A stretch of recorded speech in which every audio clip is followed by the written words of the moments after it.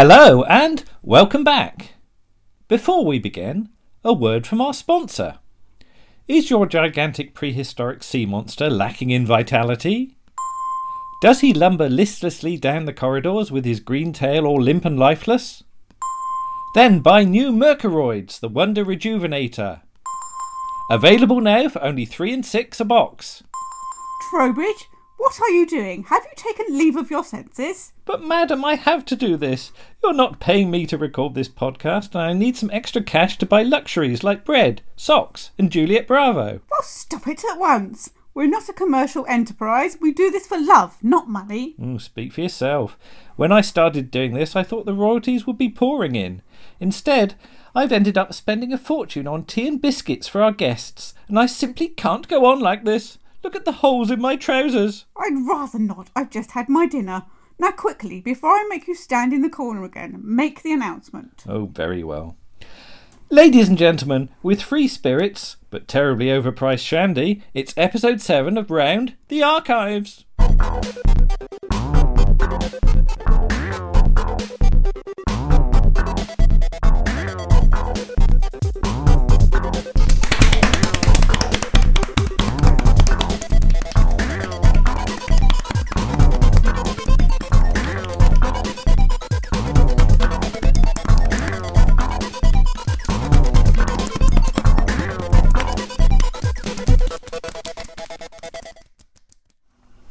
This Sunday on BBC One, the long-awaited return of the lad himself.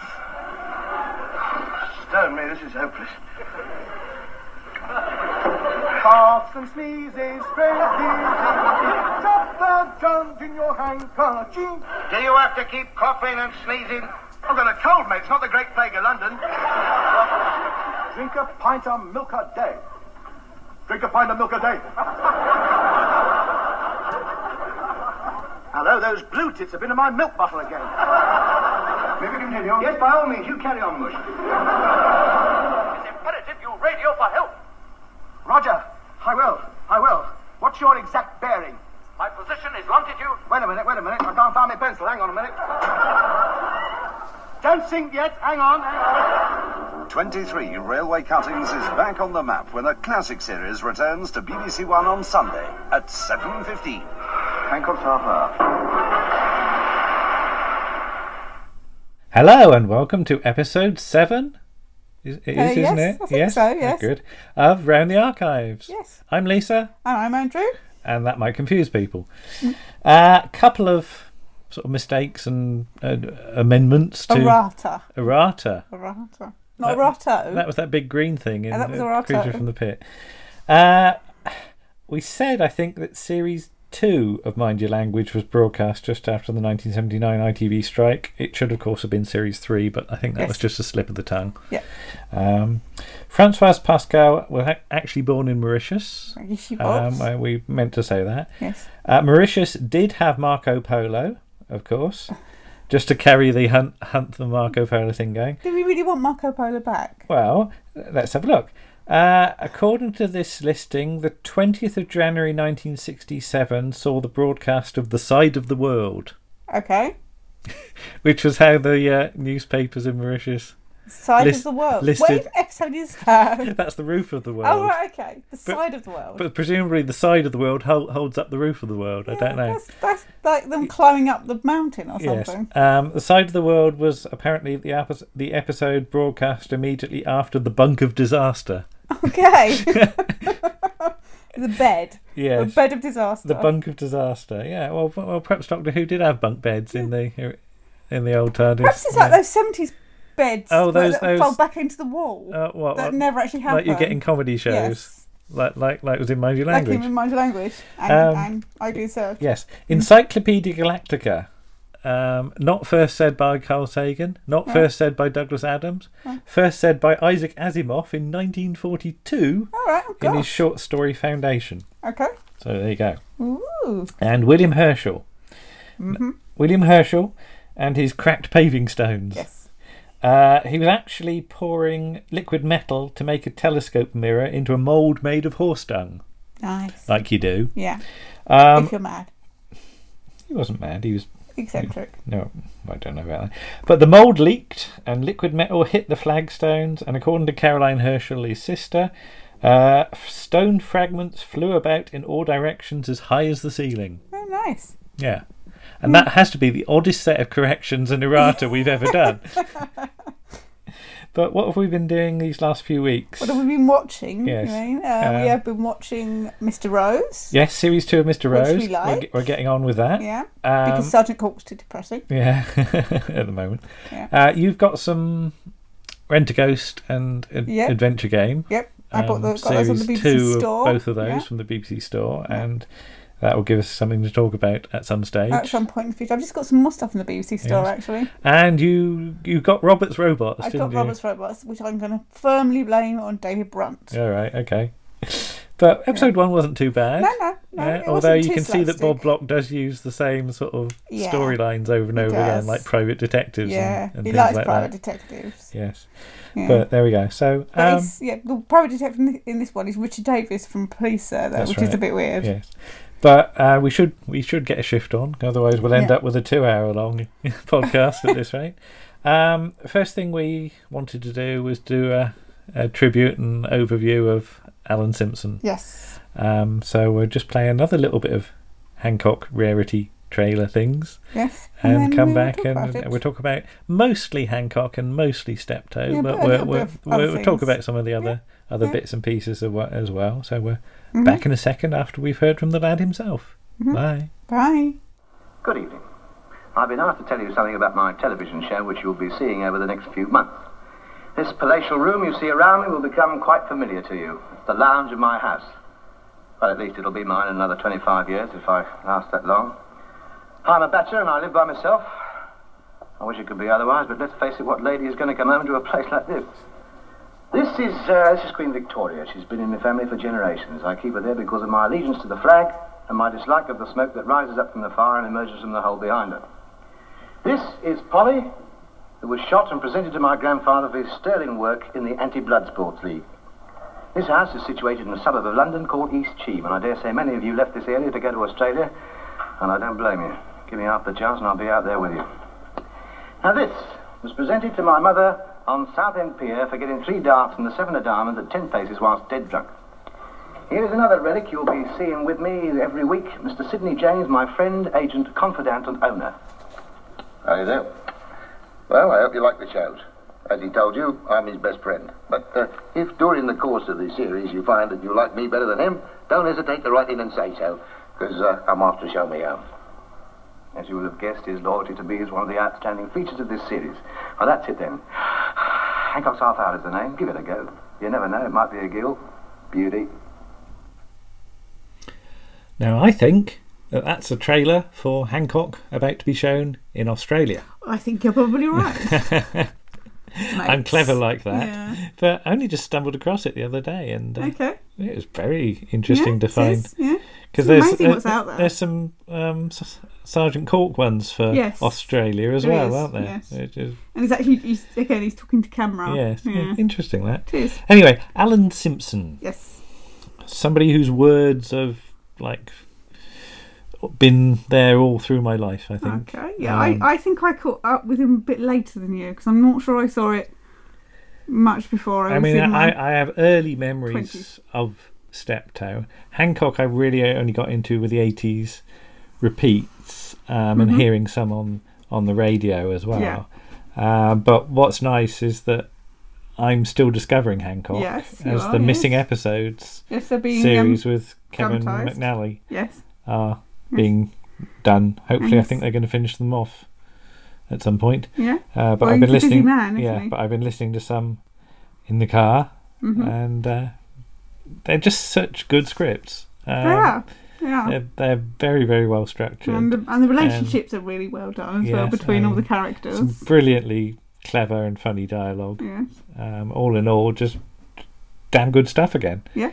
But Alan Simpson met Ray Galton whilst they were in Milford Sanatorium in Surrey when they both contracted tuberculosis. Yes. But they soon found they had a similar sense of humour, I think. Yes. Yes, and didn't they send jokes in or stuff into the radio or something? Yeah, I mean they sort of wrote for it. Well, again, they wrote for an awful lot of people, but they soon teamed up with Tony Hancock and sort of never looked back. Really, I think.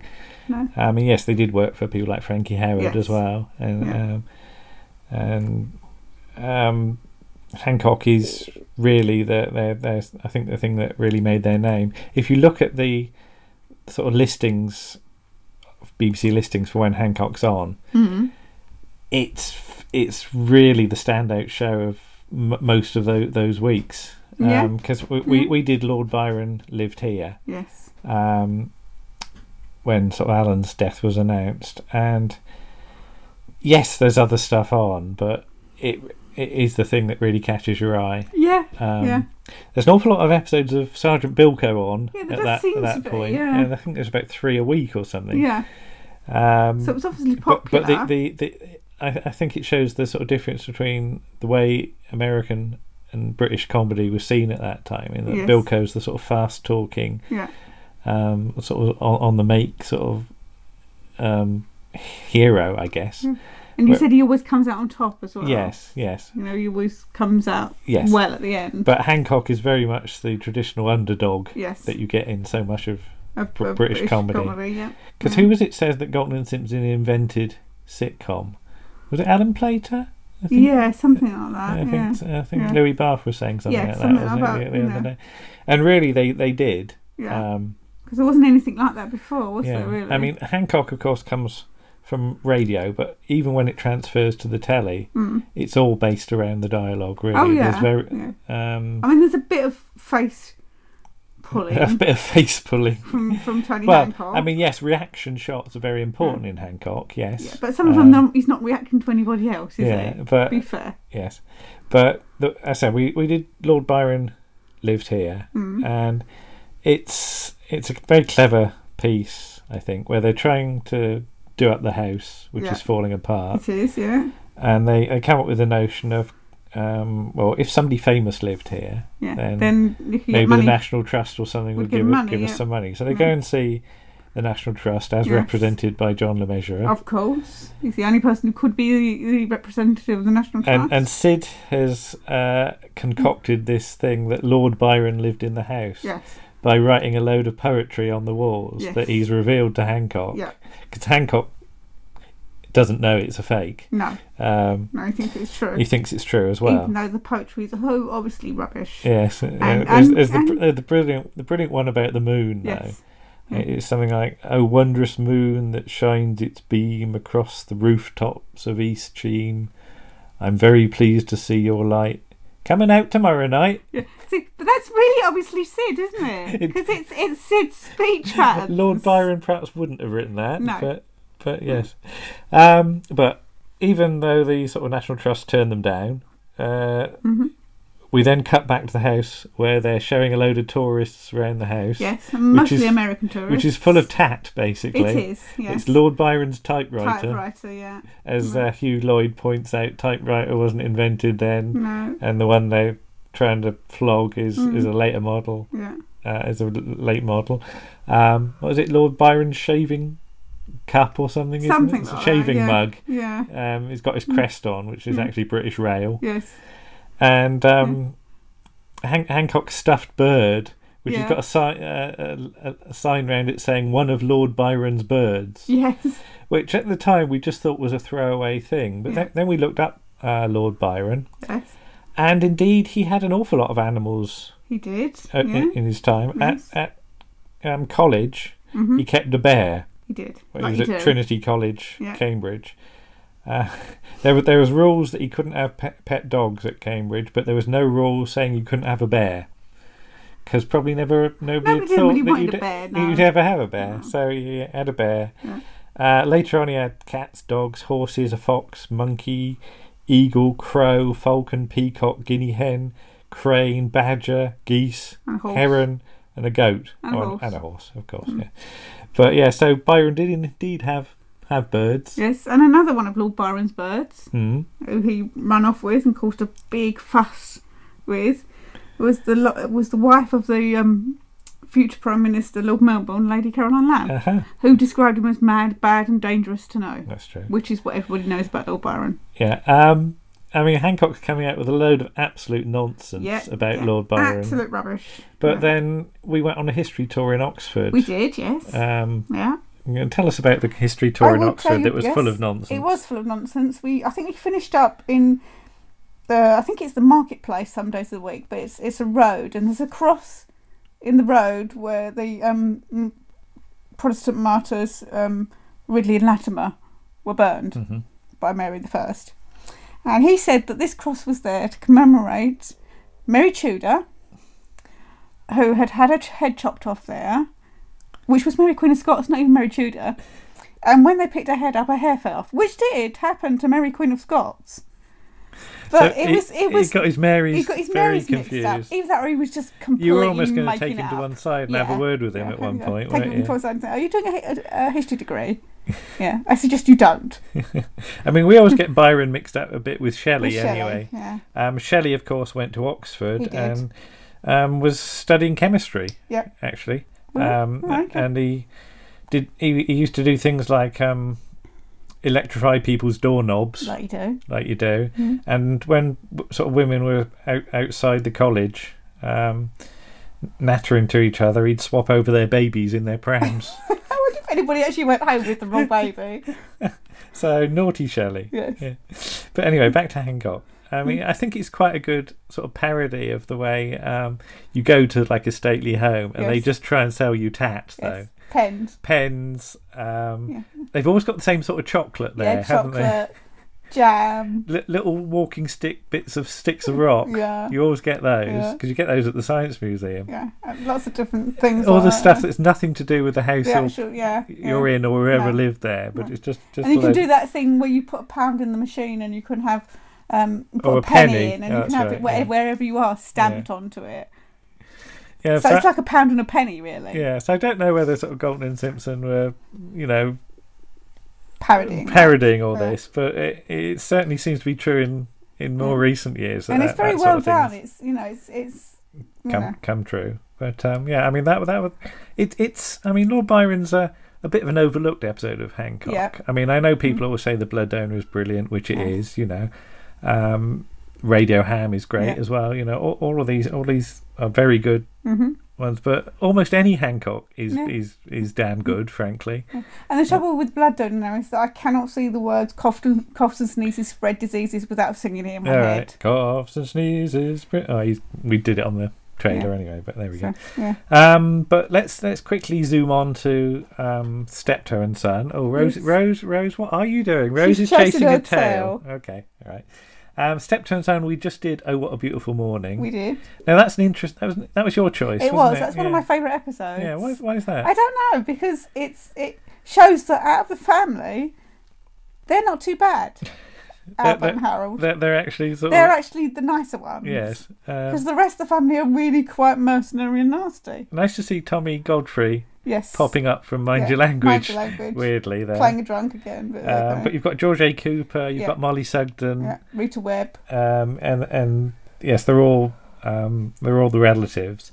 It's an interesting one that I think in that Albert and Harold are quite close in that one. They sort of stick together. Because they're against the rest of the awful family. They're a bit more of a team. Yes. And that's quite a nice one. But it's interesting just to see the rest of the Steptoe family. Yeah, I think that's why I like it, because you get to see a broader sort of canvas of the family. I mean, I don't know how much, whether any of these characters are based on Galton and Simpson's own distant family members. Some of it was based on truth, because quite possibly, yeah. But that's an interesting one. I say it's one I quite like that one. I wouldn't have necessarily chosen that one.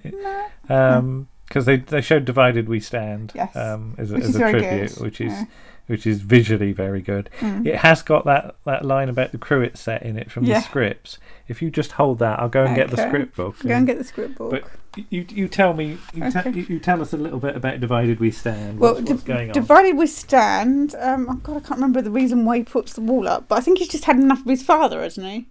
Well, yes. So basically he puts wood up to Well, they were going separate. to redecorate, weren't Yeah, they? and they put wood up to separate the house into 2 apartments, as such.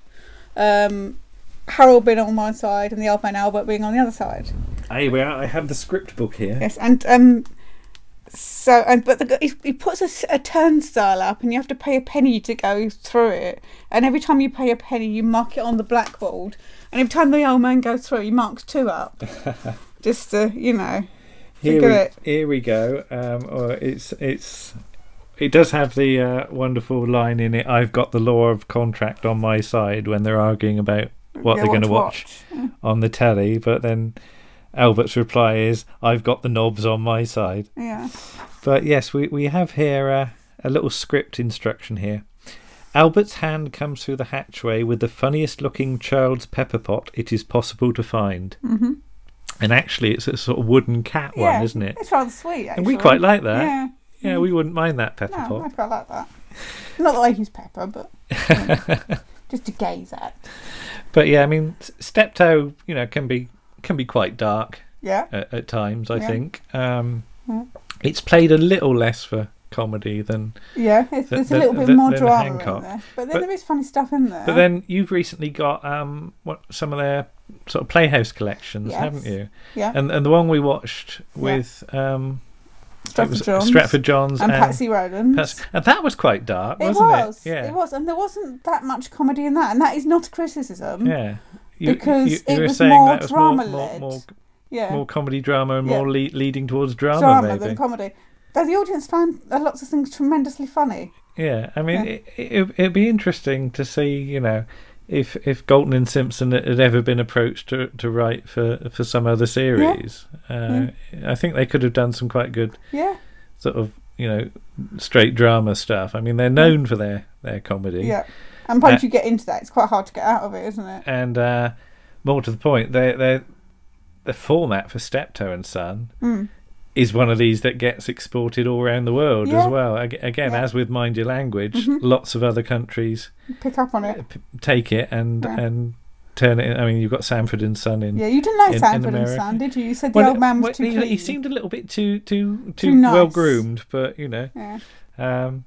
maybe you couldn't get away with showing Wilfrid Bramble on American television. No. I don't know. But, sitting in his bath with his pickled onions. Yeah, with his teeth. Yeah. Foaming away in the Steradont and all that. Yes. But yeah, I mean, Hancock and Steptoe are, the sort of the pillars of Galton and Simpson. But let's not forget all the other one-off ones as well. No, they do lots of other great stuff as well. Yeah. I mean, the comedy Playhouse, stuff was just individual plays, and that led to Steptoe because the offer was simply another episode in this series. Yes. Along with there was one about the cars, and that's not a Galton Simpson one, the Galton Simpson one about the two cars getting stuck in the lane, and then there's an RAC man and an AA man turn up, and that's been made a few times before. But I've occasionally seen that one. That's rather good. But let's just say thank you, Alan. That you and Ray did brilliant stuff. Some brilliant stuff that I still go back to all the time. It's just solid stuff all the way through, and I wish I could write as well as that, frankly. I don't think anybody can write quite as well as that. But farewell, Alan, and thank you. Thank you. The trouble with Harold Steptoe's life is that it's full of dreams of wealth, dreams of glamour, and of culture, which he so avidly desires. But in tonight's story, Harold's beat takes him to a block of luxury flats, and his dreams turn to reality in the shape of a French au pair girl, a symbol of that civilized affluence he so much desires. But she is more than a mere symbol to Harold. She is desirable. Steptoe and Son is at 8 o'clock tonight. This is BBC One. And now we proudly present part 2, I believe, of young Paul Chandler and his random questions drawn from a bag. Welcome back, Paul. So, another question, I think. This will be my 4th, I think.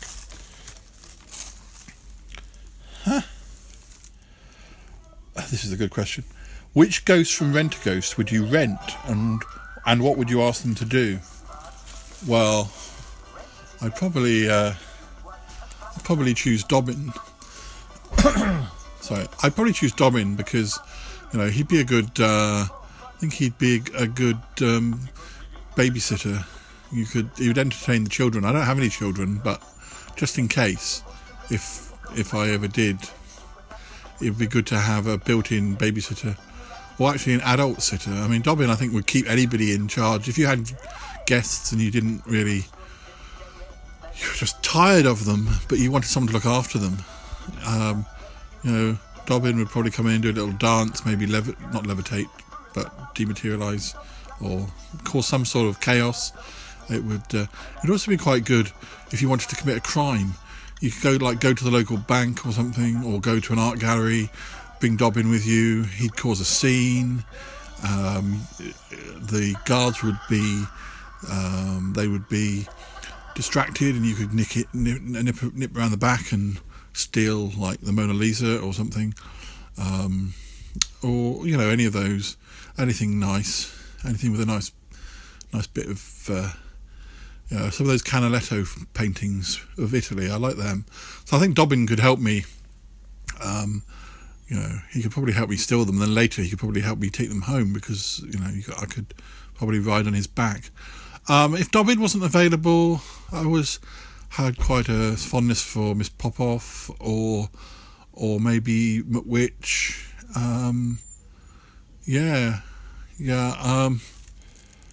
What would I ask them to do? I mean, I'd just like to go for tea with Miss Popoff. I think she'd be fun. I think that might be slightly the idea. I think I'd quite like to go out for a cup of tea with Sue Nichols, to be honest. I think she'd be good fun. So, failing going for tea with Sue Nichols, going for tea with Miss Popoff would be equally as good.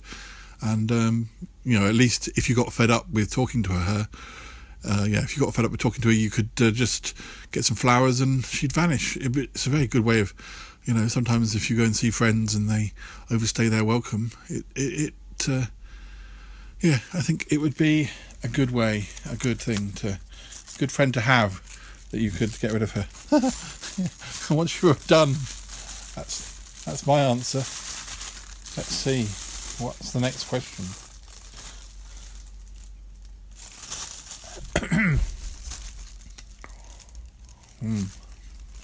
Not a good question. What old forgotten comedy series should they repeat? Well, I would say George and Mildred. I mean, I don't know how forgotten it is. Depends who the audience is, but I have recently watched George and Mildred, having presumed that it was just so what, nothing to be of any note, and I watched it and loved it, so much so that I've gone back and bought Man About the House, and I'm very pleased to find that I kind of thought, well, maybe George and Mildred would be lesser characters in Man About the House, or it would seem a step back, but actually their bits are usually the best bit of the episode. So George and Mildred. What else have I been buying? I mean, I have been watching some things like Mary Tyler Moore Show, which is I've only just started, and very sadly Mary Tyler Moore has just died at the day before I recorded this, but there's a lot of funny things in the Mary Tyler Moore Show, and I've been watching things like Maude, which is with B. Arthur, and some of these shows, they're quite groundbreaking. You're quite surprised by some of the topics that they're covering, and these are shows that I believe were shown in the UK, but before my time, and probably haven't been repeated, or if they have, they've been repeated on channels that I didn't have access to. So other UK shows. It's going to sound morbid again, and I guess it's not a show that's totally forgotten by any means, but to me it's a new show. I've recently started watching Hello Hello. Of course, Gordon Case just passed on, and again I thought, oh, Hello Hello's just I don't remember, I remember it being avoided, but I probably I probably just would flick the channel if it came on. Oh, not another episode of Hello Hello. But I'm watching it now and laughing like a drain. And actually, there were scenes in it where you can tell the actors are finding it very difficult not to laugh or failing. You know, there's one cliffhanger at the end of season 1 episode where there are some landmines in a coffin. The carriage with the coffin breaks away and goes down a hill, and it explodes. And the two German officers watching start to talk, and then some mud falls down on one of their heads, and then falls down on the other one. And when it falls down on the female soldier, the other guy says, I found that very amusing, and then it falls on him, and he goes, I did not find that amusing. And the actress has to turn away. She, as the titles are about to roll, she turns away, and you can see she's just laughing naturally. I mean, she's trying sort of to hide it, but there's no way that, you know, her character is meant to be laughing, and it just seems like it probably was a great show to be involved with. It just looks like it was a scream. But, you know, there'll be young people who've never heard of Hello Hello, but people our generation, yeah, it's not a lost comedy. It's more, I suppose what I'm saying is there are quite a few shows out there which perhaps underappreciated, and you get to the stage where, yeah, you accept that programs like the Fawlty Towers and Monty Python and so, yes, they're great, but are they so much better than a lot of the other shows like George and Mildred or Hello Hello? I'd say the difference between them is very, very little. The quality is almost the same. They're almost as good as each other. I've actually bought quite a lot of shows, and you must come back and speak to me again perhaps at some point, and I'll tell you what I think of them. I've bought quite a lot of things like George and the Dragon. I've bought Bless This House. I've bought Father Dear Father. I've bought a lot of comedy, and I just haven't got round to watching it yet. So I mean, of more recent shows that I've loved, Grandma's House, I love that. That was underappreciated, hidden away on BBC 4. There are lots of, you know, things that are just shown on BBC 4 with like 0.2 million viewers watching it, and you think why is this not on BBC One? I don't understand. Again, I could go on for days about this subject, and I must admit that I've picked these questions without looking at them. I wanted to be surprised, so I haven't been able to do my research. If I came back and did these questions again, I might have got the names of some other shows, but maybe another time. Right, another question. I think I've got three more.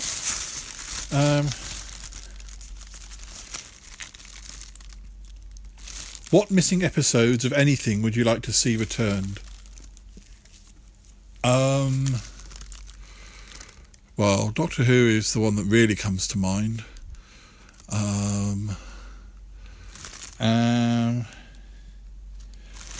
Probably Patrick Troughton episodes above William Hartnell ones, Faceless Ones, Evil of the Daleks, Fury from the Deep, We're in Space, any sort of that era. I'm not saying that if earlier episodes turned up I wouldn't be excited, but William Hartnell era's never really floated my boat quite as much as the Patrick Troughton era and beyond. But anything really of Doctor Who. It would be there's only one episode out of 1,200 and something episodes of Dark Shadows that is missing, so that would be nice to have that back. I don't think it's a particularly exciting episode, but it just seems, how can you lose one episode of Dark Shadows? That's just carelessness. Again, I could bore for Britain on that subject. So yeah, that missing episode, just to make everything complete. I guess I love the Avengers, but I don't know how much I like that early era of the Avengers. But you know, obviously, anything that makes the series more complete.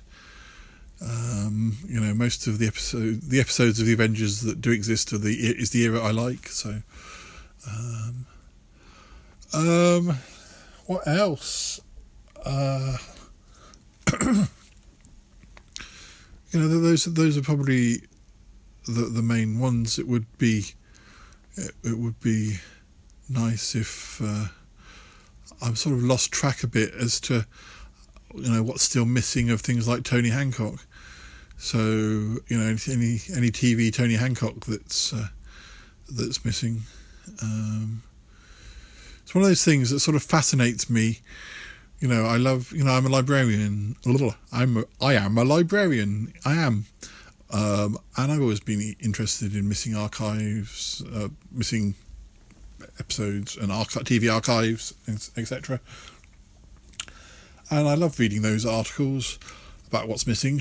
But in turn, it also kind of makes you frustrated, and there's not much that you can come away. You know, it just kind of reminds you how annoying it is that these people got rid of all these tapes. Oh, I remembered now.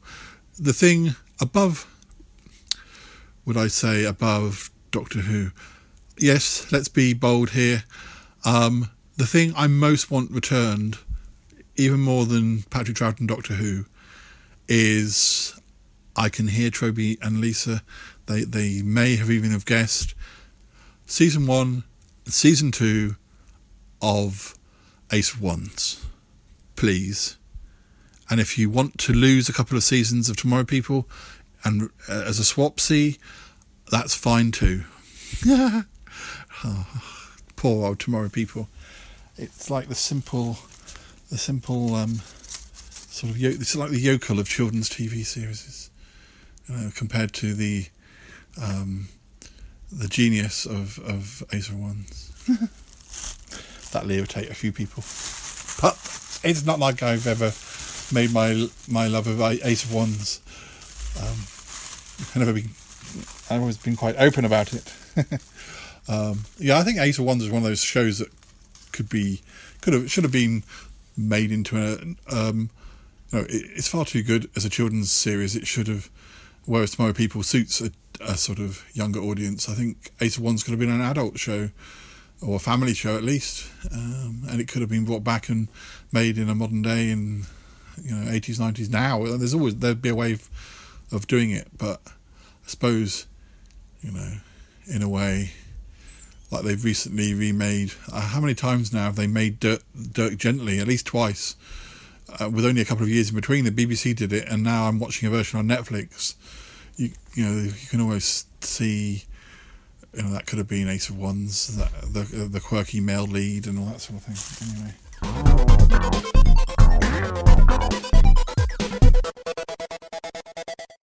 And thank you once again to Paul, who will be back in very interesting. episode 8. Episode 8. God, how did we get home? Paul mentioned Mary Tyler Moore Show, and coincidentally, an episode of the Mary Tyler Moore Show was shown on BBC One the same night as Steptoe and Son.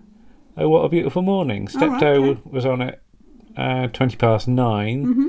The Mary Tyler Moore Show was on at 6:50, just before Z-Cars. Okay. Z-Cars was the episode Missing by Bill Rutledge. So we're talking the 6th of March 1972. Okay.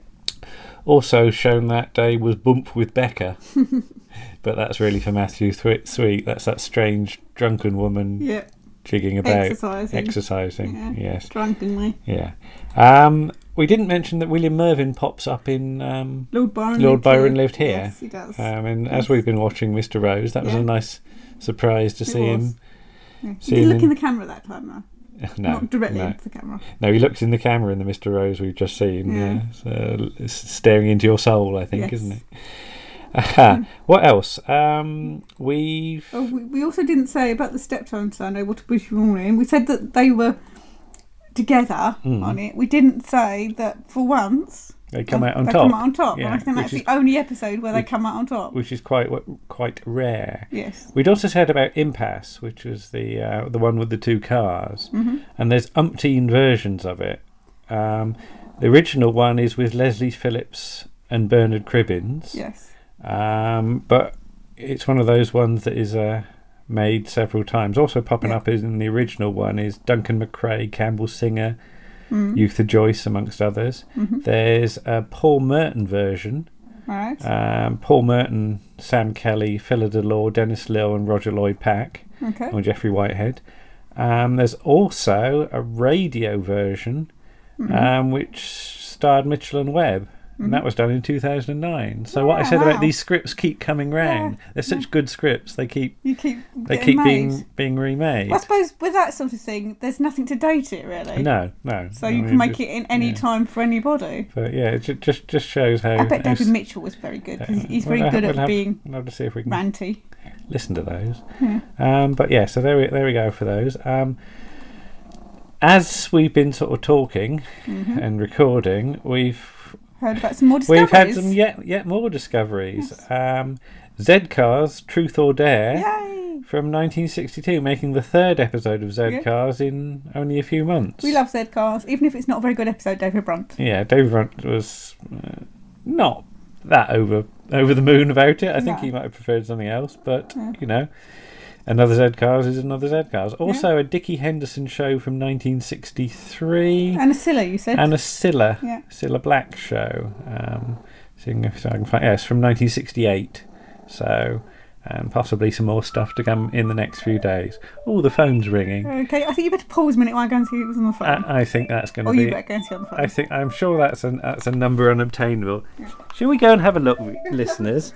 Come on, let's go and listen to our phone. I've got a cat. Lisa can't because she's got the phone. She's got the cat. Oh, it says number withheld. No, we don't talk to people who are number withheld. Okay. I'm going to keep this in because that's like background fun. Oh, there we go. Sit down again. Oh, I noticed when I sat down previously, the noise the chair made a noise like a Reggie Perrin chair. Oh, okay. You can hear a very faint sort of when I sit down, but honestly, that wasn't me. Okay. So possibly some more stuff to be announced in a while. Also, odds and ends. We'd been talking about Mind Your Language last time, but we had. We were somewhat shocked. Surprised and delighted to find out that not only does this silly old podcast have listeners in the United Kingdom and the United States, we've also got listeners in Belgium, the Netherlands, Hungary, France, Ireland, and Belarus, which I had to look up. You did. It's near Russia. Yes. So hello to everybody. Yes. Thank you for listening out there. I hope you understand what we're talking about. Yeah, I hope we make some sort of sense. Yeah. I mean, it's weird because perhaps they're just listening for Rose. Well, maybe. I mean, there might be cat fans amongst them. But, yes, I think that's it for the odds and ends. I'm sure we'll think of something in a minute that we've forgotten. But now we just wanted to talk about John Hurt. Yes. We're going to talk about a thing that John Hurt was in... very early on in his career. In a minute. But John Hurt... generally, well, Lisa, you've... he seemed like he was a very nice man. Yes. No, and there are lots of reports of him being a very generous actor. And one of those reports is from Jacqueline Pearce, who plays Servalan. Did she say this when we were at... She said something... She said about he let him... When she came back from India last year, she had nowhere to stay. Right. So he just let her stay in his house. Right. And apparently, because there's a tribute to John Hurt in the latest DWM, which is very good, and you should get it, have you not yet read it. There's a thing in there about earlier on in her career she was a bit short of money, so he just gave her an envelope stuffed with money. All right.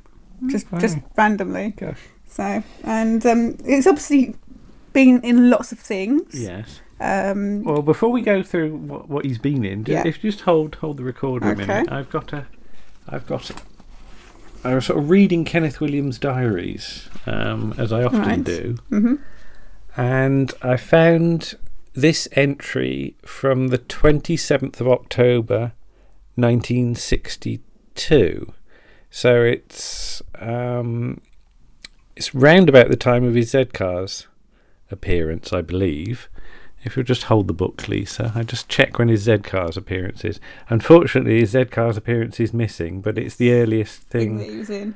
listed. So it's Assault. Now, Assault is broadcast 17th of July 62. Appearance in Court, which is the episode before, exists, but Assault, Sunday Morning, and Unconditional Surrender are all missing, sadly, which are the last 3 of season 1 of Z Cars. Right. So we can't see him in Assault, but a few months after that was broadcast, Kenneth Williams wrote in his diary about he went to see the film The Wild and the Willing, which was a real old hodgepodge. There was one actor, John Hurt, who was just superb. One of those faces that acts, an actor who lets you see thoughts and hear dialogue about something else. That rare thing, an authentic actor. I think he will become a star. The voice quality had such a rare timbre. Oh, it was a joy to see such acting. Now, given how snippy Kenneth Williams can very snippy, yes. in his Yes, in diaries, diaries, getting praise like that is rare. Is rare. He says The Wild and the Willing. Is that what it's called?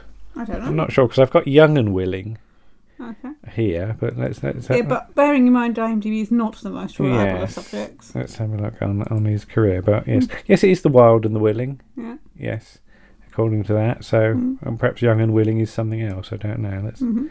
Let's have a look. But talk some more about John. Right. Something else we also wanted to mention is obviously he was in the 50th anniversary episode of Doctor Who as the War Doctor. Now, before he was in that, he's in the episode in the end of the previous episode, which is the name of the Doctor. Now, some people at work were a little confused because it was around that time that they announced that Matt Smith was leaving, and they thought that John Hurt was going to be the next Doctor. All right. And I explained this was probably rather unlikely because he was quite a famous actor, and I don't think he would have committed to a series of Doctor Who. And also, with all the best will in the world, he wasn't getting any younger at that point, and it might have been quite hard going for him, being about sort of 72 or whatever he was at that stage. But it's a nice thought that John Hurt is the Doctor, which he is. He is the Doctor, and for that 75 minutes, didn't some people think when it came up introducing John Hurt as the Doctor that was Doctor Who's real name? Yeah, but they're stupid people. So, obviously, he only had the 75-minute episode to make a character, which he did really well. And by the end of the episode, you really liked the character, and he is the Doctor. But we've obviously had some spin-offs from that afterwards. Yes. One of those being the Big Finish War Doctor stories, which we have the first set of stories, which we've not listened to. That's not unfamiliar, but we will get round to it. And also, there was a book done for the Caldwell Children's Charity. Yes. Edited by Declan May, with stories by lots of different people. And there's 3 stories in there featuring somebody that you may have heard recently on our podcast, Jenny Shirt. Yes, because Jenny... Yes, is the girl with the purple hair. And she's effectively John Hurt's companion in these stories. Yeah, in these stories. Yeah, he comes and picks her up and... The actual stories are by Declan May and John Davies. John Davies, yeah. Yes. Yeah. And... we got her to sign the book. We did get her to sign the book. She was very reluctant, bless her. Yeah, very surprised that... Yes. But she's in it, so... we'd want her signature, but she's the companion in the stories, so... Yeah. And when he was... on one of his... I think it's possibly the only convention appearance he did last year. I think it was Gallifrey. Somebody asked him to say hello to Jenny. And there's a lovely video of John Hurt saying, "Hello, Jenny, thank you for being my companion." Oh, yes. And he's probably got no idea what they're talking about, but he does it so wonderfully and with so much conviction that it's a really lovely thing. It just shows you what a nice man he is, or was. And he also, I think at that convention, David Bickerstaff got him to do the speech from the Zygon story. Yeah. Which he does rather well, obviously, because he's a very good actor. So, I mean, that one you can actually look up on YouTube, I believe. I don't think Jenny's one is on YouTube, but it's just a really nice thing. It's a nice personal thing to somebody that he's never met. And it means a lot to her, I think. Oh, I've just found Wild and the Willing again. Right, okay. There is an entry on Wikipedia. There is a note, Wild and the Willing original title, also known as Young and Willing. Right. So, yeah, Okay. that was the same thing. Right. But he plays a student, I believe. Okay. Phil. Right. Yes, let's have a look. Mm-hmm. Just go back to John Hurt's thing. Okay. But yeah, that's. Don't know quite when that would have been filmed. Well, when was it out? Well, it was out in October when Yeah. Also, it was 62. Kenneth Williams saw it, but obviously it was filmed a bit before then. Yeah. So whether that's before or after Z Cars, I'm not entirely sure.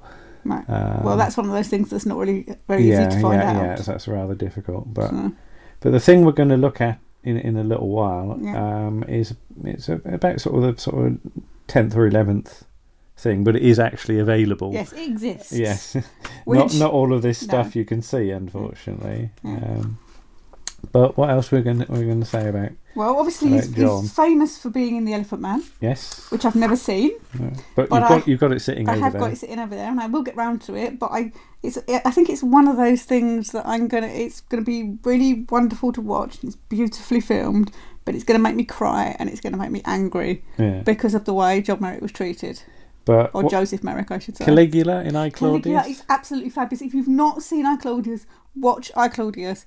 It's got an absolutely stellar cast. It's got Brian Blessed and Sean Phillips and Derek Jacobi and John Hurt as Caligula. Mm-hmm. And there's a bit at the end of one of the episodes, and it's after because Caligula slept with his sister, like you do, and his sister becomes pregnant, and he remembers the story of the Titan Kronos, who was killed by his son. Yeah. So basically, he carves the baby out of her stomach, takes the baby from her stomach, killing her and the baby. But apparently there is a bit of a cut to it, because the door opens and he comes out and he says, "Don't go in there," and I can't do it the way he does it, but it's absolutely marvellous. And then the camera moves around to show her with a lot of blood on her, and somebody objected to this, so the BBC cut the episode, and that cut, the surviving episode, has that cut. doesn't have They that don't sequence have that in sequence it. in it. It was junked. But we did speak to Patricia. I got Patricia Quinn to sign one of my covers, because she's also in it, Patricia Quinn, of I, Claudius, and she did say that he kept getting them to put more blood on him when he's killed. Yeah. More blood. I've got to have more blood. Because obviously Caligula is stabbed to death. Yeah. By Patrick Stewart, I think. Oh no, not by Patrick Stewart. Patrick Stewart is in it, but he's not in that bit. But Bernard Hill's in it. Yeah. So he's the leader of the Praetorian Guard that makes Claudius emperor, Right. with a northern accent. But even Romans come from the north. So, but yeah, I highly recommend our Claudius, because that is very good in that. So, and it's got a great cast. It's got Stratford Johns in it, and John Paul from Doomwatch, being John Paul from Doomwatch. But it's very good. Yeah. Okay. Any more thoughts, or should we move on to the episode? Well, I just think John Hurt is basically very good in whatever he's in. Yes. So, Yes. we salute you, John. Yes. So what we're going to do now is, I said, one of his very earliest appearances. Yeah. And it's the episode title is The Tin God. Yes. Which doesn't give much away. No. But it's from a series that we've again discovered fairly recently. Yeah. Gideon's Way. Gideon's Way, yeah. From 1964. Yes, so we'll just play a little intro to Okay. it, and then we'll get into the blurb about the actual episode. So Okey-doke. back in a second. Bye-bye. This is my city, London. 800 square miles. Vast, sprawling, restless. Over 8 million people live and work, love and play, hate and die. On the fringe, hidden in the shadows, those who prey on the innocent.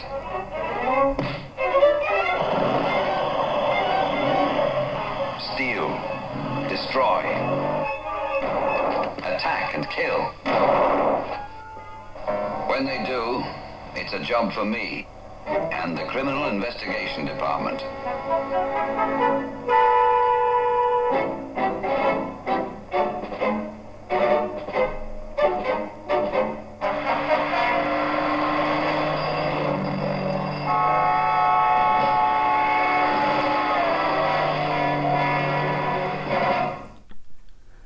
So, Gideon.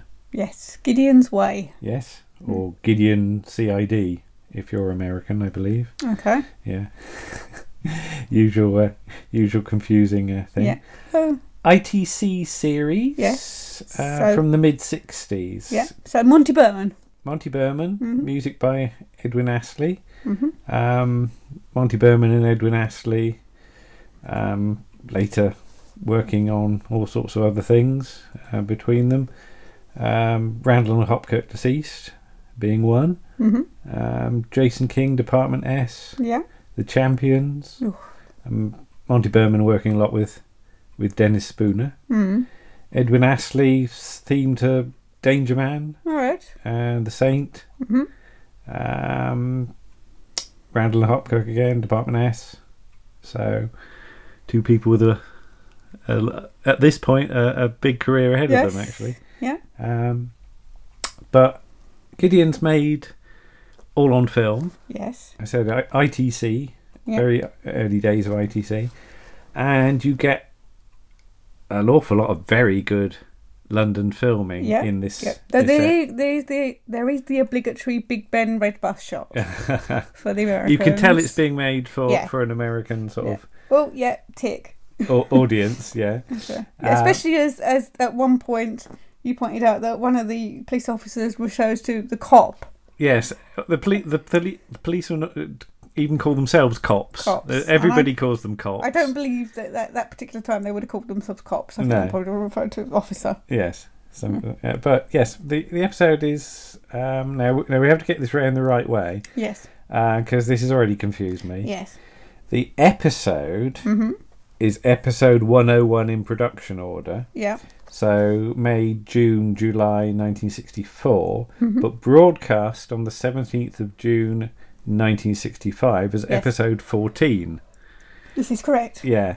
On the DVDs, it's on they're in production order. Yes. Why do you do that? But the first episode broadcast is the Alfie Bass one, State Visit. State Visit, yeah. Which is obviously intended as an introductory episode. Because in the plot, I won't say too much, but in the plot, somebody's going to try and blow somebody up. And it just so happens that Gideon's wife and son are in the audience, which is so we better obviously... explain what Gideon actually is. He's Commander. Gideon is Commander Gideon. Commander Gideon. Yeah, which is quite, as you pointed out, he's quite a high rank actually. Yes, to be the it's star unusual of a TV to have show. A show based around normally it's somebody much lower down in the chain. Yeah, I mean, but sergeant is more typical of the sergeant or inspector maybe. Yeah. But Commander George Gideon comes from the John Creasy, or as he was writing as J.J. Marrick, Gideon set of books, and there's an awful lot of them. Now we've got the Gideon Omnibus, which contains Gideon's Day, Gideon's Week, and Gideon's Night, which is the first three, 1955, 56, 57. Yeah. And I have to say, for books that are written... there's a lot. Yes, there's a lot of them, and for books that are written initially in the middle of the 50s, they're quite hard-hitting. There are even Gideon books written after Creasy's death. Oh, right. Oh, God. By William Vivian Butler. Yeah. Gideon's Force, Law, Way, Raid and Fear, up to 1990. Gosh, okay. So this is like almost sort of Gideon the New Adventures. Yeah. Too broad or too deep. Yes. Gideon's Fog, there is. Yeah. It starts to sound a bit like sort of Blake's 7 episode tracks, because you've got Gideon's Power. Okay. Gideon's River. Gideon's Wrath. I wonder if he gets his power in Gideon's Power. I don't know. We will get our power. But yes, goodness me, there's a lot of Gideon. There is a lot of books, and but the version we've got has got a lovely police box on the front, hasn't it? It has. And indeed, there's a picture of it. There's a lovely police box in the episode. There is, and it even has its light flashing at one point, which means it's in use. But let's say what the plot is. The plot is that two prisoners escape from prison. One of these prisoners is played by John Hurt. Yes, looking very young. Looking very young. And the other one's played by Darren Nesbitt. Yes, with his pale eyes coming his across weird very eyes, weird in black and white. Yeah, because he's got really pale blue eyes. Yes. And it just makes him look strange in black and white. I mean, this is the point at which Darren Nesbitt is very much in the sort of villain stage yes, of his he's the number one villain at the moment, career. Isn't he? Yeah. Yes, I mean later on he goes on to play a policeman. He does actually. Yeah. Yes, he's what's the series? Special Branch. Special Branch. Though he's a bit of a dodgy policeman. 1969. Yeah. So Detective Chief Inspector Jordan. Yes, there we go. He was, of course, a number 2 in The Prisoner. It's Your Funeral. He was, and he's Tigana in course. Marco Polo. He is in an episode of Mr. Rose. All right, okay. The Deadly Doll, if you remember that episode. Oh 10. yeah, we've seen that we've one. Seen yes, that. yes, he's a bit dodgy in that actually. Yes. Continuing the dodgy phones. He's in UFO. Yeah. We've got that. We might watch that at some point. He's even in a Bergerac. Right, okay. Season 8, My Name's Sergeant Bergerac. Don't know. Oh, that's the one with Tony Robinson in, I think. 1990. Yes. But yeah, so Darren's the sort of main guest star, isn't it? But let's talk about Gideon himself, played by John Gregson. Yeah. Now, in the sort of... I'd only really known the name John Gregson from a line in the 1973 Steptoe and Son Christmas special. Right. Which, if I refer to my book, Scene 8, Albert enters and puts a paper hat on the skeleton's head and a cigar in its mouth. There you are, John Gregson. Yes, because he was apparently the voiceover for Hamlet Cigars. Yes. He advertised Hamlet, and as I said to you, not the Shakespeare play. No. Not the hamster stroke guinea pig from the Pathfinders the amazing serials. acting guinea pig. Hamlet, he's frightened. He sensed something. That's one for Simon Exton. Yeah. But no, Hamlet, the mild cigar. Yes. That you find under benches and hedges. Apparently. Apparently. That's a Baron Knight's joke, I God. think. Yeah, sorry. But yeah, so I mean, John Gregson, I didn't really know. Yeah. But I think his most famous role was in Genevieve. Yes, he's in that. Which he stars opposite Kenneth More. He's in quite a few films. Whiskey Galore, Lavender Hill Mob, Titfield Thunderbolt. So this is quite a serious part for him. Yes. I mean, we did discover a thing. He died aged 55. 55. In January 1975. And his final TV role was a Southern television serial, Dangerous Knowledge, broadcast in 1976. And we have found that knocking about. Yeah, so that must recently. have been filmed not long before he died, maybe. So... but to sit on the shelf for nearly a year doesn't bode well. Yeah. I only watched a few seconds of it, but you can still tell it's him. Yeah. Oh yeah. He's got a very sort of distinctive. He has got voice. quite a distinctive voice, even though it's not very distinctive on the Hamlet adverts. Yeah, we were going. Is that him? Yeah.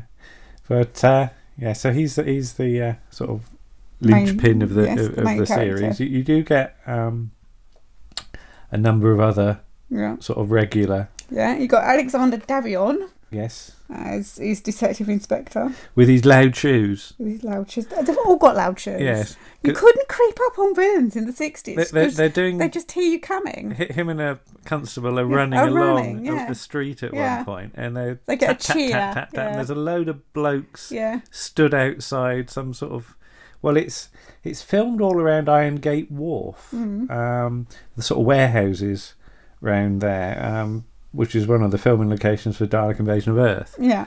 And all of this has sort of since been redeveloped. Demolished. But yeah, there's just a load of blokes hanging around, clearly being told we're going to do some filming if you just want to stand in the background. Yeah. But they sort of pelt along, the officers pelt along the sort of road, and there's this ring as they go past.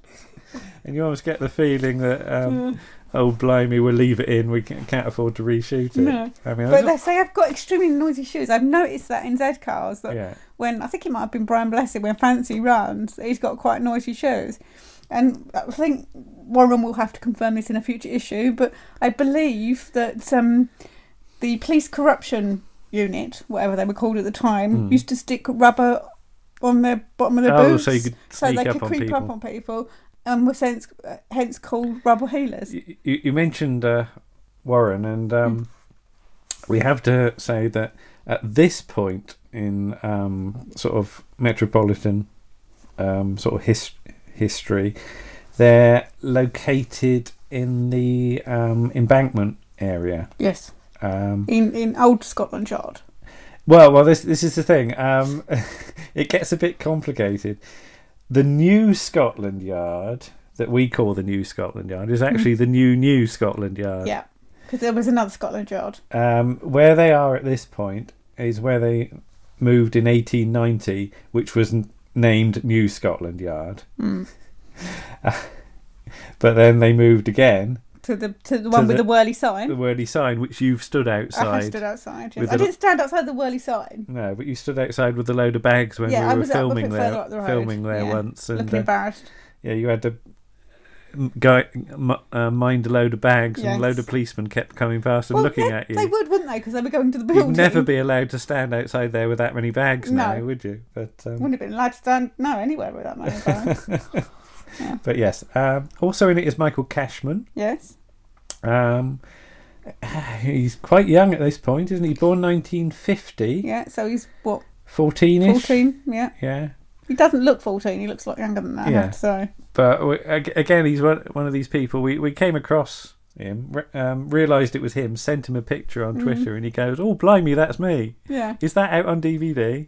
Yet another person that doesn't know their stuff is available. I think he was quite pleased to see it. Sid he plays, isn't it? Yes. Yeah, and there is there's a bit as well in there, because there's a bit with Gideon at home with his wife, and his son comes in to ask about some homework, and his son's played by Giles Watling, who's Jack Watling's son and Deborah Watling's brother. And there's a link with Jack Watling there's a film version of Gideon's Day. It depends what you look at. It's called Gideon's Day on IMDb. It might also be called Gideon of Scotland Yard. It depends if it's an English version or an American cut. But in that, Jack Watling's in it as a curate. All right. And he gets a fight scene. Okay. Gets to beat some villains up, which is quite good. And that's the reason we got the series, because I came across the film on Film 4, which it was actually. Yeah. And was intrigued by it, so I ended up watching the last half of it. Then I got it on DVD, and it's not an Italian version, but it's an Italian distribution. So the cover's in Italian, and it's directed by John Ford, who is more commonly known for westerns. All right, okay. But it's very Technicolor and very very much aimed at the American market. I mean, we've seen a few episodes of Gideon now. I think we're on to disc 2 or possibly even disc 3. I can't remember. There's 4 on a disc. Yeah. There's quite a few to get through. But I think this episode, with all its London location filming, is very, very well shot. Yeah. And it's reminded me of something I wanted to say, that, you know, people say, why are you interested in archive TV? And it's not just things like the stories and the actors, but it's social history. Yeah, because you get to see the way of life at that particular moment. Yeah, you see the architecture, the fashions, the cars, the attitudes. All of this is important. Yeah. You know, I mean, yes, you've got the actors in there, but it's showcasing an awful lot more. And when something's as beautifully shot as this, it's a real historical document. Yeah. So yeah, if you like your sort of social history, you can watch it for that reason as well. Yeah.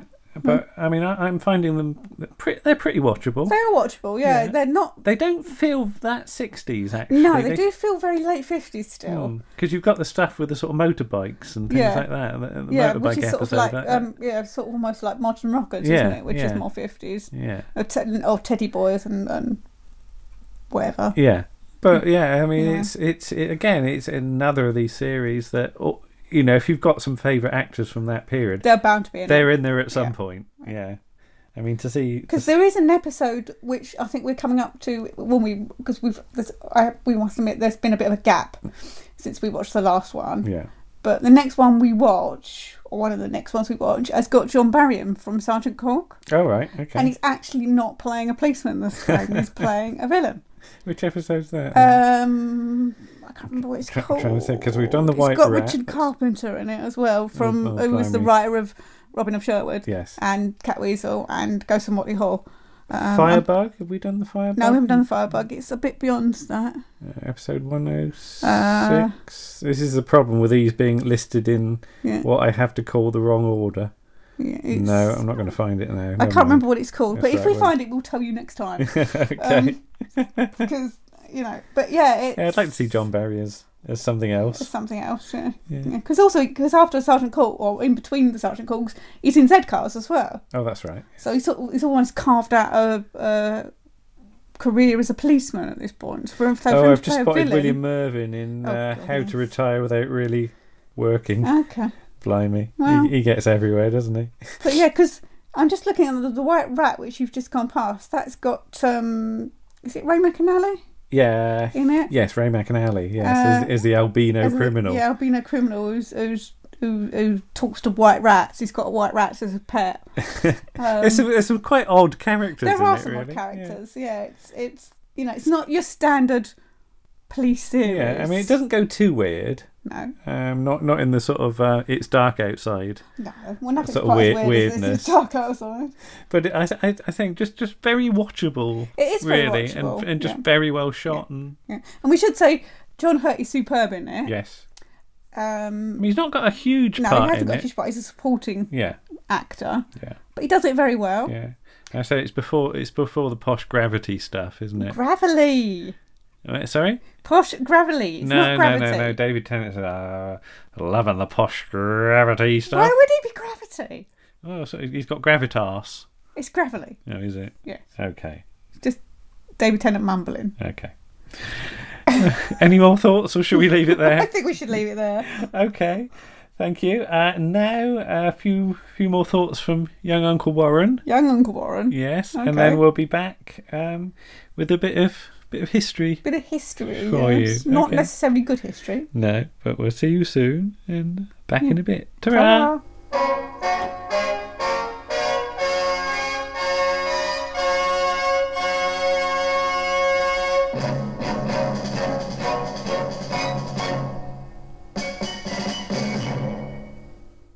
Teddington Lock, Thames Television.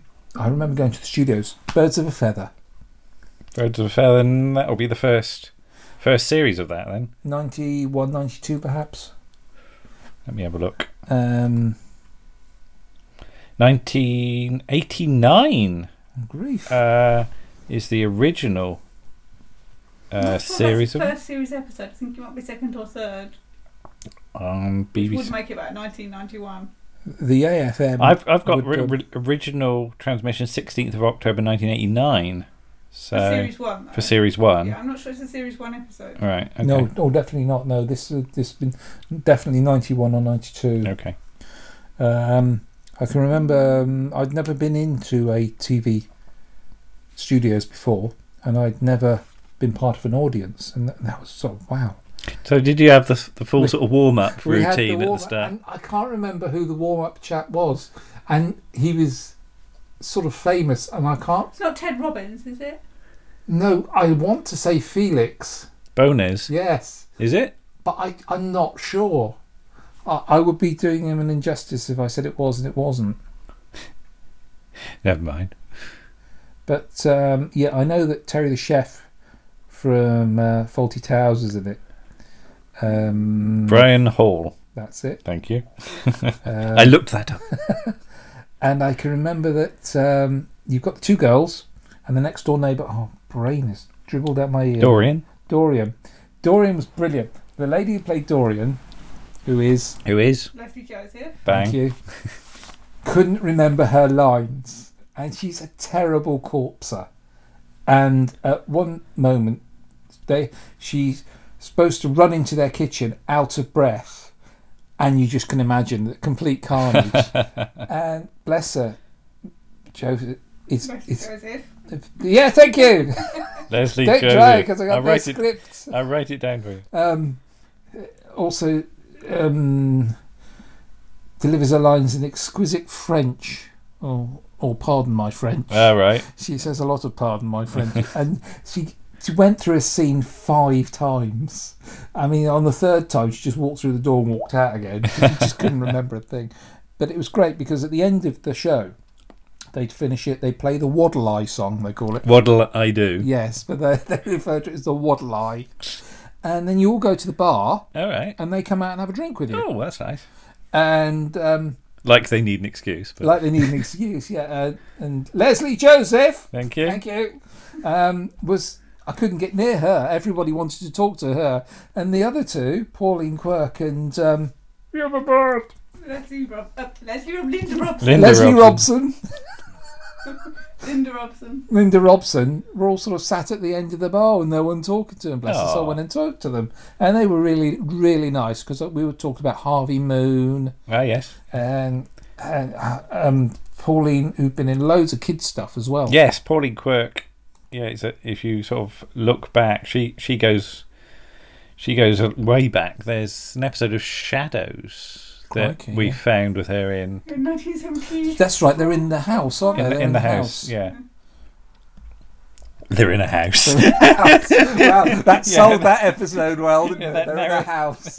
They go into a stately home, don't they? That's right, and they try on some genuine clothing, don't they? Yeah, and then... Yeah. Genuine clothing. It's something even worse. They dress up in period costume. Thank you, that's better. In a stately home, upset the ghost. Is it the ghost? There is a ghost involved, but it's somebody drowned, wasn't it?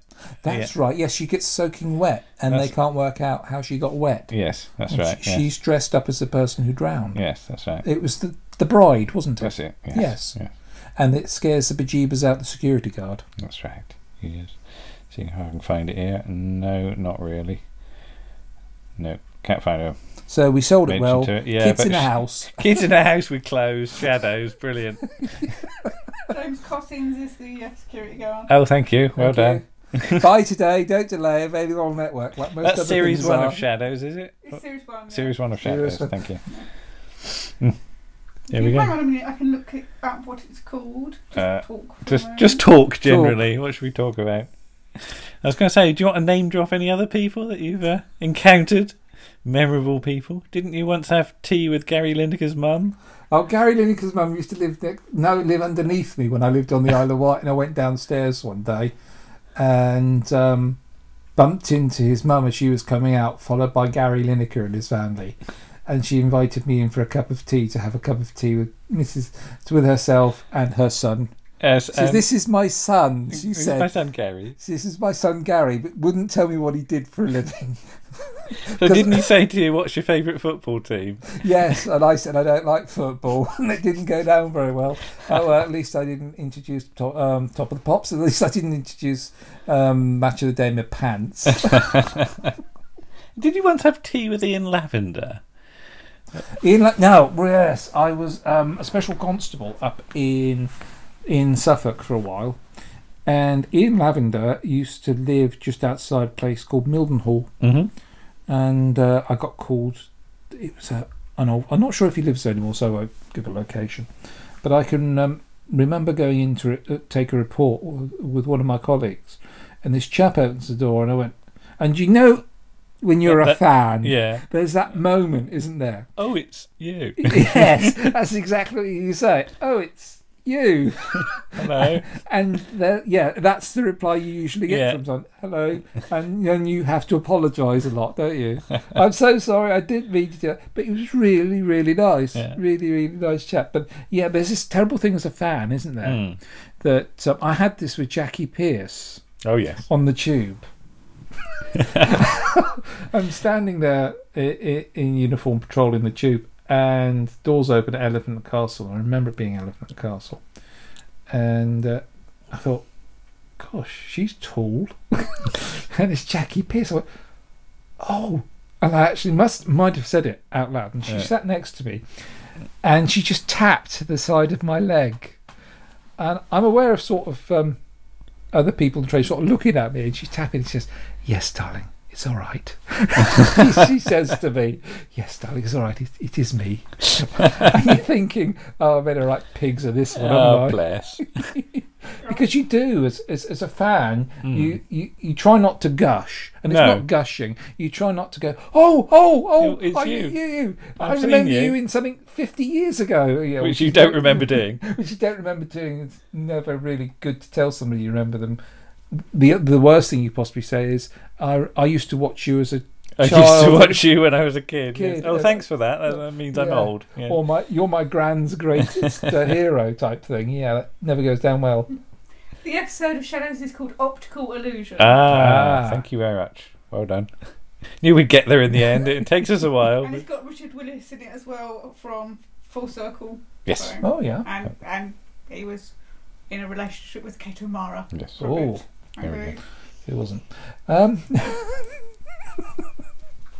That's going to get cut. I know it was. I just want to see your editing skills.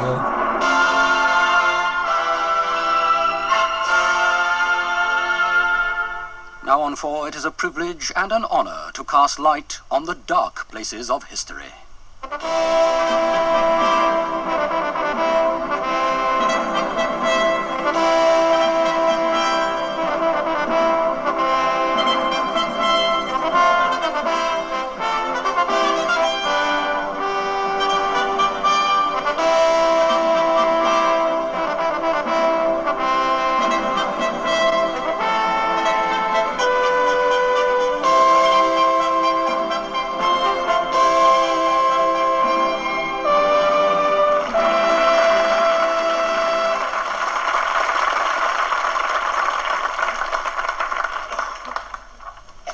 Hello and welcome once again to this week's edition of Mighty Moments from World History.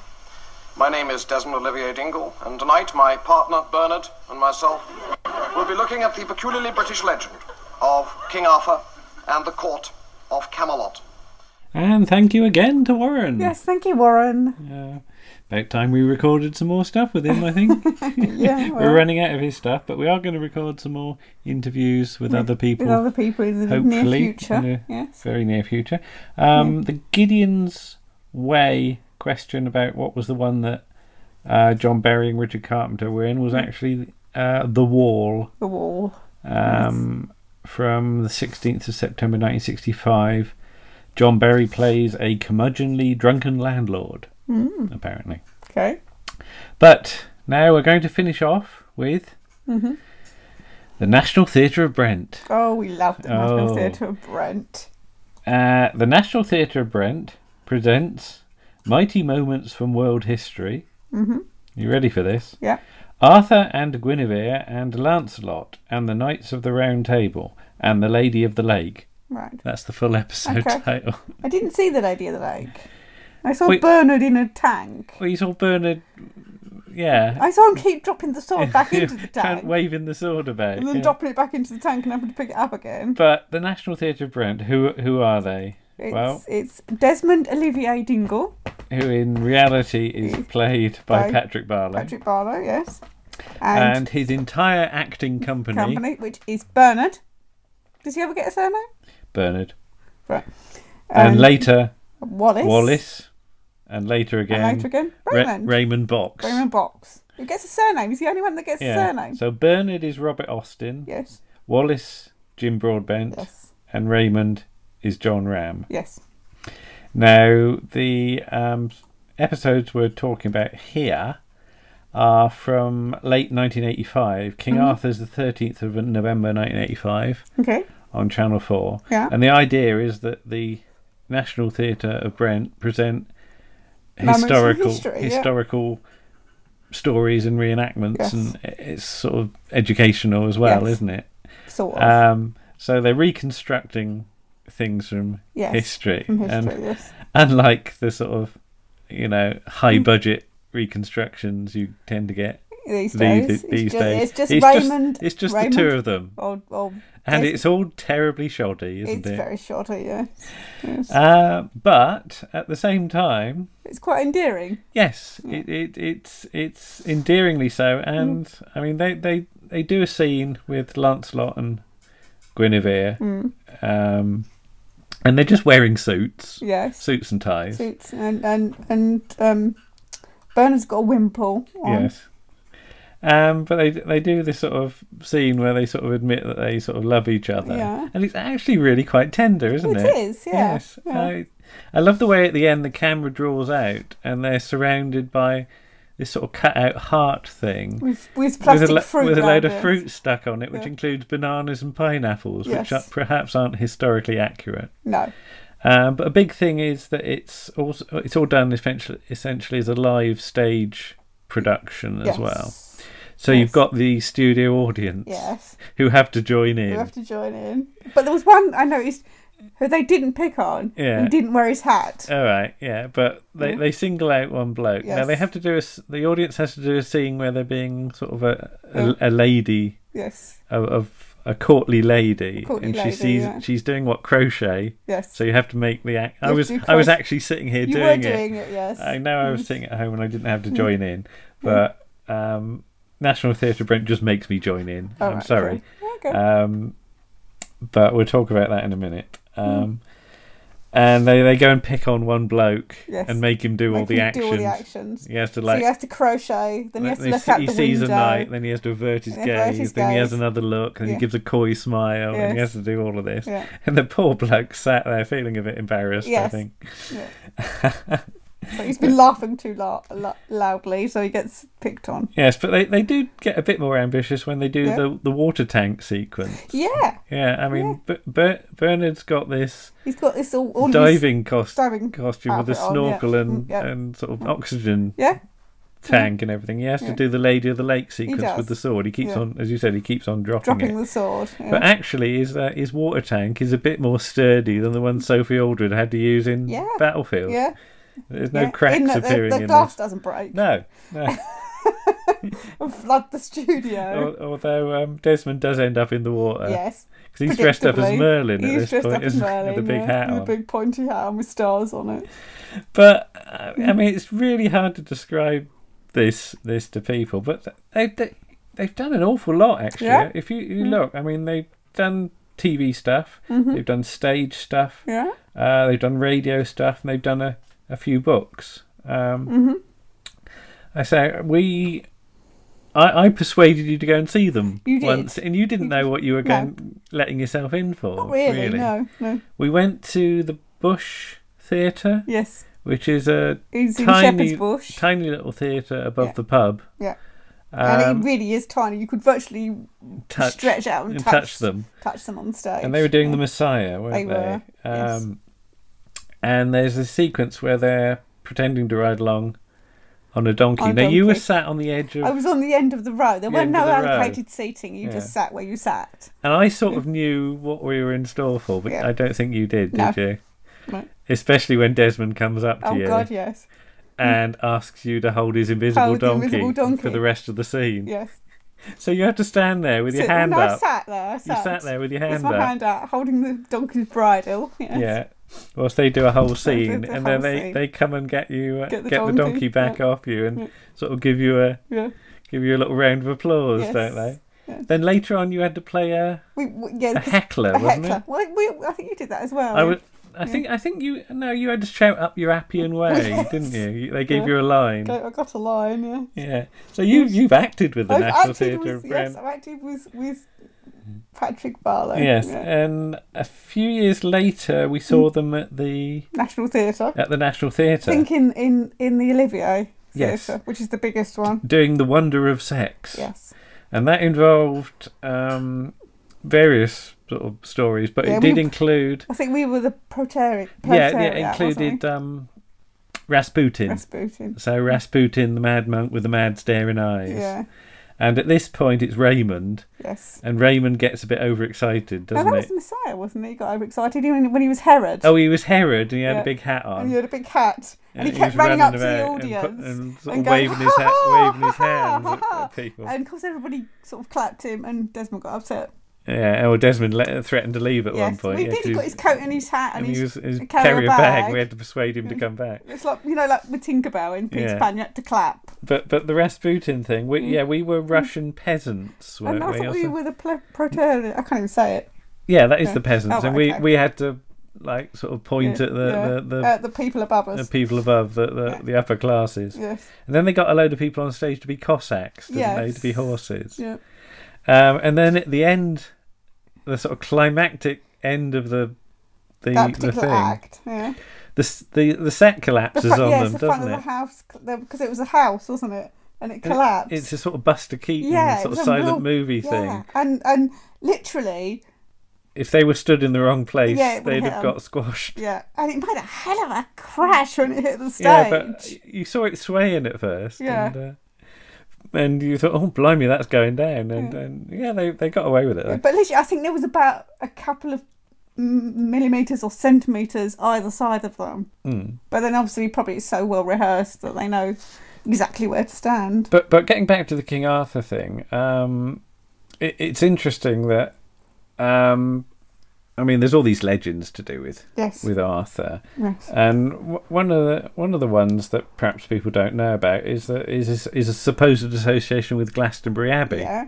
But be fair, there's a lot of places where he's supposedly meant to be. Well, yes. Is this thing about he must have been in 20 places at once? Yeah, there's lots of King Arthurs. But in 1184, there was a fire at Glastonbury Abbey which destroyed some of the buildings. And so they needed pilgrims to visit and donate money. So, funnily enough, by 1191, they'd apparently discovered the tomb of Arthur and Guinevere. Which you can still go and see the where they're supposed to be buried. Yes. Yeah. But these days it's generally put down as a publicity stunt to drum up money. Money for the monks. Because we went to Easter once, didn't we? And we had to look for something. Was it a monk? No, it wasn't a monk. We had to look for something, and you found one, and then the monk had gone for his lunch. Yeah, I had to take a picture of the monk. Yeah, we had to wait for the monk to come back from his lunch. Yeah, were you there? Or was it? Yeah. All right. Okay. Yeah. I thought that was just me. No, I was there too. Yeah, but Mighty Moments from World History only ran. They did the Messiah as a one-off. They did King Arthur, Lawrence of Arabia, The Dawn of Man, and Boadicea. Right. And that was pretty much it for television. Yeah. For a while, they did do Revolution. On BBC Two. Right. That was actually quite big budget because they actually got to go to Paris. Oh wow, that's a lot, but that's a big budget because that's Jim Broadbent's in that one. That's Jim Broadbent by that point. Because Desmond's been Marat in the bath, isn't he? I shall brood upon the iniquities inherent in the system, and Jim Broadbent, he sat in the tin bath, still with his suit on and with no water. And Jim Broadbent leans over with a jug of water. Do you want some more hot in? Yeah. It's Marat's mum. It makes me laugh every time that one. Because is Marat the one that got murdered in the bath? Yes, he's dead in the bath. Yeah, because that's there's a painting. Mr. Pooter, isn't it? Yes. Mr. Pooter paints his bath Pooter's red, and then all the red comes gets red off, paint, and he thinks he's Marat in the bath. In the bath. Yes. That's weird how those two memories are linked. Yes, it's very strange. And a few years later, they did Massive Landmarks of the 20th Century, which is another Channel 4 job. I think this is available on the Channel 4 on demand. All 4 or whatever it's called. On demand service. Which is really slow. Which is Death of a Queen, which is Queen Victoria. The Russian, that's Rasputin. Edward and Mrs. Simpson, or Mrs. Simpkins, as they keep on saying. It's Wallace mostly called. Yeah, Cuban Missile Crisis, Man on the Moon, and Impeachment of a President. Yeah. But it's a real shame, I find, that none of this really should be released on DVD. Is available. Yeah. Years ago, they did have a rather good website where you could sort of post stuff and talk to Desmond and Raymond. Yeah. That website seems to have folded long ago because we saw Desmond in Bath, wasn't it? He was reading from his book. We had a book about Shakespeare, and then his other book, All the World's a Globe, from Lima to Cosmonaut. Which apparently has got a foreword by Omar Sharif. Yeah, I don't remember that. But that's come out in several editions. I got the original red cover, and then by that point he'd done a revised edition of it. Yeah, because it mentions Tom Baker playing Rasputin. Oh right, okay. Yeah. I know we got a book each. I don't know if we got the same book each. No, it was the same one, and he signed it. And then he got yours wrong, didn't he? He got it wrong, and I can't remember the year what he wrong. did. Yeah, he had to cross it out and write it in again. But that's when we were being terribly arty. It was like the Bath Literary Festival. Yes, it was, yeah. So we stayed in a hotel and we had, what was it? Champagne and fruitcake. Champagne and fruitcake. And I had to finish your champagne because you didn't like it. Then we went to see Patrick Barlow. Yeah, and Stephanie Cole was Stephanie there. Cole was there. Yes. She was just his mate, was she? Yeah, she just turned up. All right, yeah. Did she live around there or not? I don't know, but she was definitely there. Yeah. But yeah, it's really worth seeking out if you can, and if you've got the same sort of slightly odd sense of humour, but you like history. Because didn't they do something for the Secret and Policeman's Ball? I'm not sure. I don't know. I'm sure I remember seeing them on the Secret Policeman's Ball. Possibly. I don't know. There is some radio stuff, the arts and how they was done. Giant Ladies That Changed the World. Complete and Utter History of the Mona Lisa.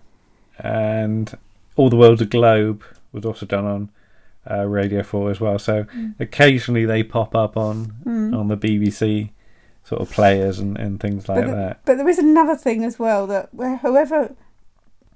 Desmond's writing's not always very clear, is it? So whoever his assistant is can't often quite read the words properly, and they'll say things wrong, and he's hissing at them what they're supposed to say. Yeah. James Broadbent's character Wallace is particularly prone to that. Calls him Demsond at one point, doesn't it? What are you saying Demsond for? Well, that's what it says in the script, Desmond. It's a typing error, isn't it? And they really start to sort of niggle at each other. But yeah, it's just it's strange and it's silly, but it's also clever, and it's quite, as I say, it's quite touching on occasions when they do their sort of but the problem is, more tender stuff. Anytime you see Patrick Barlow, you can't take him seriously, can you? No. Well, yeah, he occasionally pops up in sort of stuff, in films, isn't it? He's in the first Bridget Jones movie. Is he? Very orange. Oh right, okay. Because he's a shopping channel host. Oh yes. Isn't he in a few Richard Curtis ones as well? I think. That is a Richard Curtis one. Oh, that is one. Oh, right, okay. But I think that's our sort of overlooked series that we really recommend looking at. So just look up National Theatre of Brent and see what you can find. You'll laugh at something. Yes. Oh, yes. All right, and I think that's just about it for this issue.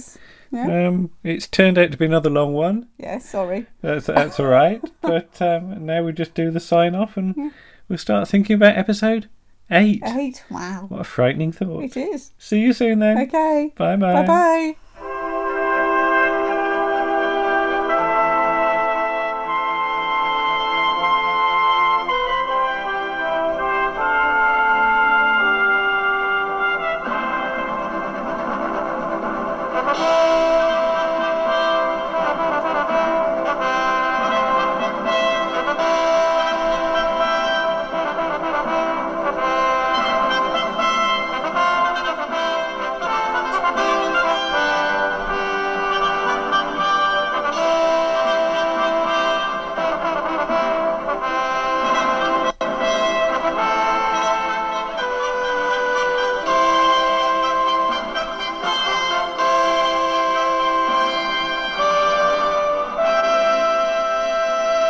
Well, that's just about all for this week, except for the reassuring news that Mercuroids, the Wonder Rejuvenator, are now 6pence off for a trial offer.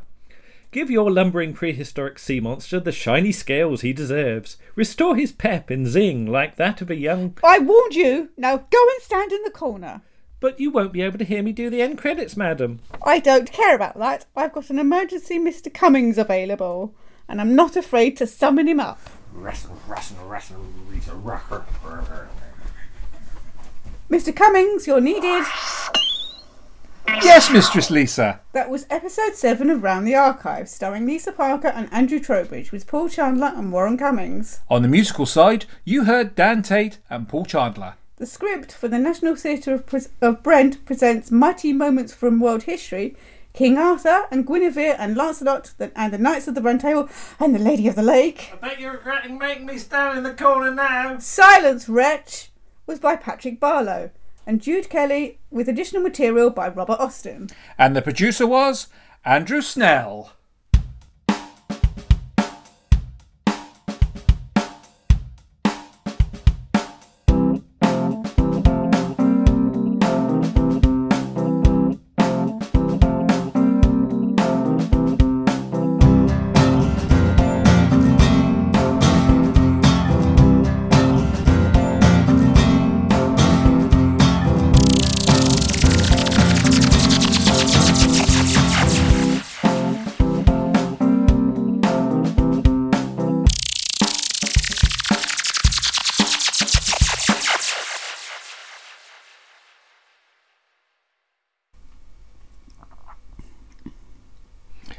Hello and welcome to episode 7.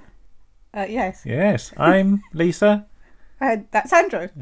Oh, I thought you were going to say I'm Andrew. And I'm Joanna Lumley. Yes, hello, welcome back. We have a few corrections from last time. Yes, we do. We made a few boo-boos. Boo-boos. I think I said episode 2 of Mind Your Language was broadcast just after the 19... Series 2, you said. Series 2. Oh, see, I've made a mistake in making a mistake. Correct? Oh, dear. So, correction to the correction. I think I said that Series 3... Series 2 of Mind Your Language. Let's start this again. Hello and welcome to episode 7 of Mind Your Archives. Yeah, Mind Your Archives. Mind Your Archives. Have we changed it? Yes, let's try that again. Mr. Cummings, you're needed. Yes, Mistress Lisa. That was episode 7 of...